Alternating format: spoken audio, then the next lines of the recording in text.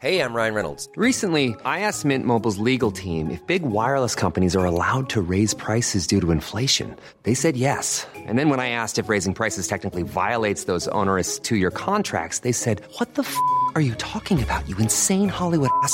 So to recap, we're cutting the price of Mint Unlimited from $30 a month to just $15 a month. Give it a try at mintmobile.com/switch. $45 up front for 3 months plus taxes and fees. Promo rate for new customers for limited time. Unlimited more than 40 gigabytes per month. Slows full terms at mintmobile.com. This is Weather Insider, brought to you by Quip, one of the first electric toothbrushes accepted by the American Dental Association. Quip has a built-in 2-minute timer that pulses every 30 seconds to remind you to switch sides, sonic vibrations for healthier gums, and a multi-use cover for brushing on the go. Go to getquip.com/weather. This is Weather Insider for Tuesday, January 21st. We are at episode 232. Meteorologist Bernie Rayno. Once again, I have meteorologist Brett Anderson with me. And Brett, we have an interesting weather pattern taking shape. While we are going to have a weak storm coming out into the plains on Wednesday.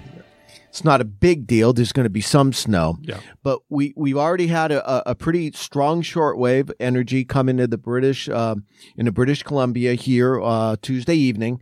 That is going to be dropping south, and this is going to set the stage for our late week storm from the Midwest toward the Northeast, beginning Thursday afternoon, and then into the weekend into the Northeast. Right. Well, let's break down the north central United States first. Now, as I mentioned, Thursday morning, there's going to be light precipitation anywhere from the southern plains all the way toward the upper Midwest. And in fact, Thursday morning, there may be some light snow falling across parts of the upper Midwest and the plains from Michigan, Wisconsin, into Iowa. But that energy that I spoke of pushing across British Columbia here on Tuesday night drops south and east. It strengthens, and then we form a storm by about Thursday afternoon, right near the Kansas City area. Yeah, by the Kansas City area, and that's going to result in some steadier snow breaking out across northeastern Kansas up to Missouri, and then spreading into Illinois, Wisconsin.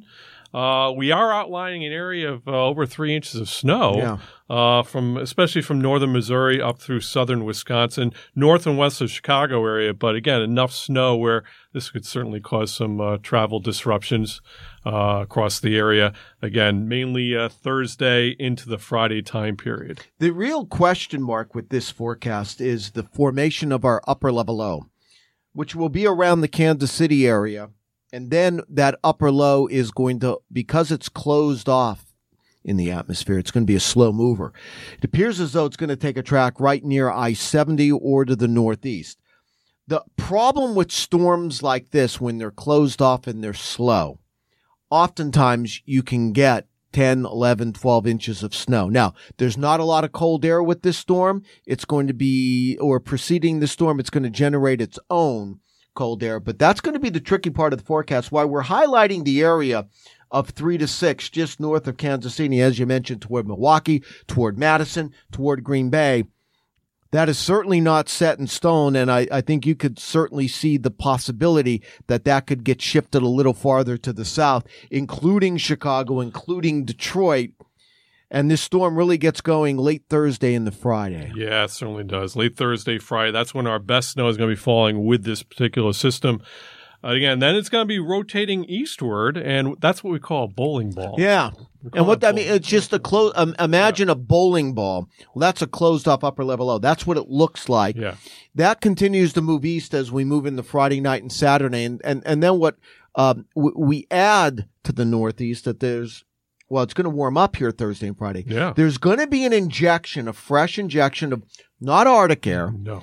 But somewhat colder and drier air that'll be pushing from north to south across New England, and it's going to try to get into the mid-Atlantic states. What I mean by that, about across Pennsylvania and New Jersey as we get into Friday night, in the Saturday preceding this storm.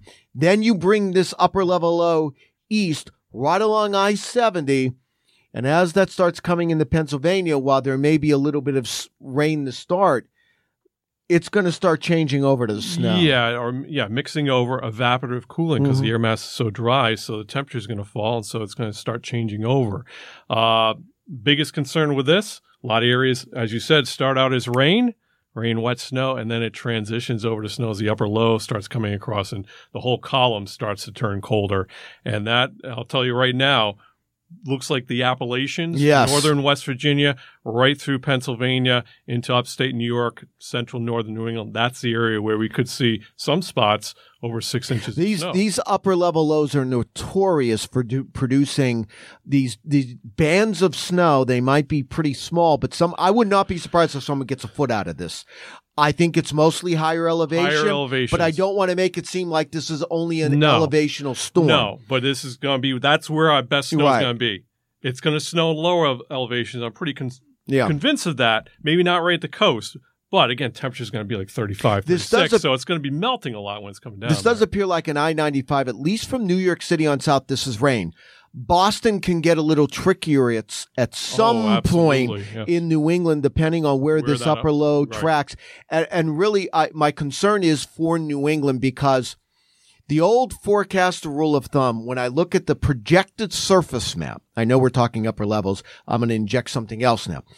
I know we're going to the surface levels, but when you look at the projected surface map on Saturday, I see a high pressure system at about 1,036 millibars. That's a pretty strong high up across Quebec. That's what's funneling the cold air down. And then you have a low underneath that or off to the south. That is the recipe for a snowstorm in the Northeast. Now, the thing we're missing is lots of cold air preceding this storm.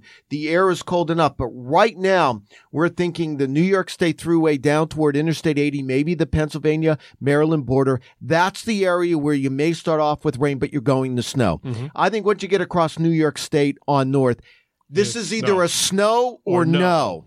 Right? It either snows or it misses you off to the south and east. Exactly. So the one thing I don't see also, Brett, is that the surface storm doesn't appear to be all that strong with this because the surface storm isn't one of those storms that's going to be bombing out that strengthens rapidly. No, because the storm is already closed off earlier. Right. So it's just kind of a bowling ball running through. So the storm is going to strike a little bit off the coast, but not explosive development. But the problem with these upper lows, they can produce a heavy precipitation. They produce their own cold air oftentimes on the northern side of the storm. And here's the other key, slow moving. So Sunday, we still could have problems, especially north of New York City up into the New England area. So this does have the potential of being a significant snowstorm across parts of the Midwest. I think right along I-70. From Kansas City, perhaps up towards Chicago. And then you have to worry about this across northern parts of Indiana and Ohio. Yeah. Friday night and Saturday, a narrow area. And then the precipitation picks up in the Northeast as you start to Atlantic moisture. We'll know more about where that narrow area is going to be. Right now, it's a little early yet, but there's going to be a narrow area of some decent snow. So if you're a little confused by what we just said, don't worry, because we don't have the answers either. But I do think at this point, as far as having the exact answers, you have to pay attention to this. Detroit, Kansas City, Des Moines, Chicago, probably north of Indianapolis and Columbus, but I'd also worry about Cleveland. And then in the Northeast, anywhere across Pennsylvania on north and north and west of the I-95 corridor, you have to be prepared for some snow as we go through this weekend. That's right. All right, stay with us. We'll have hopefully some more answers, more answers, less questions as we go through this week, including Wednesday. Stay with us.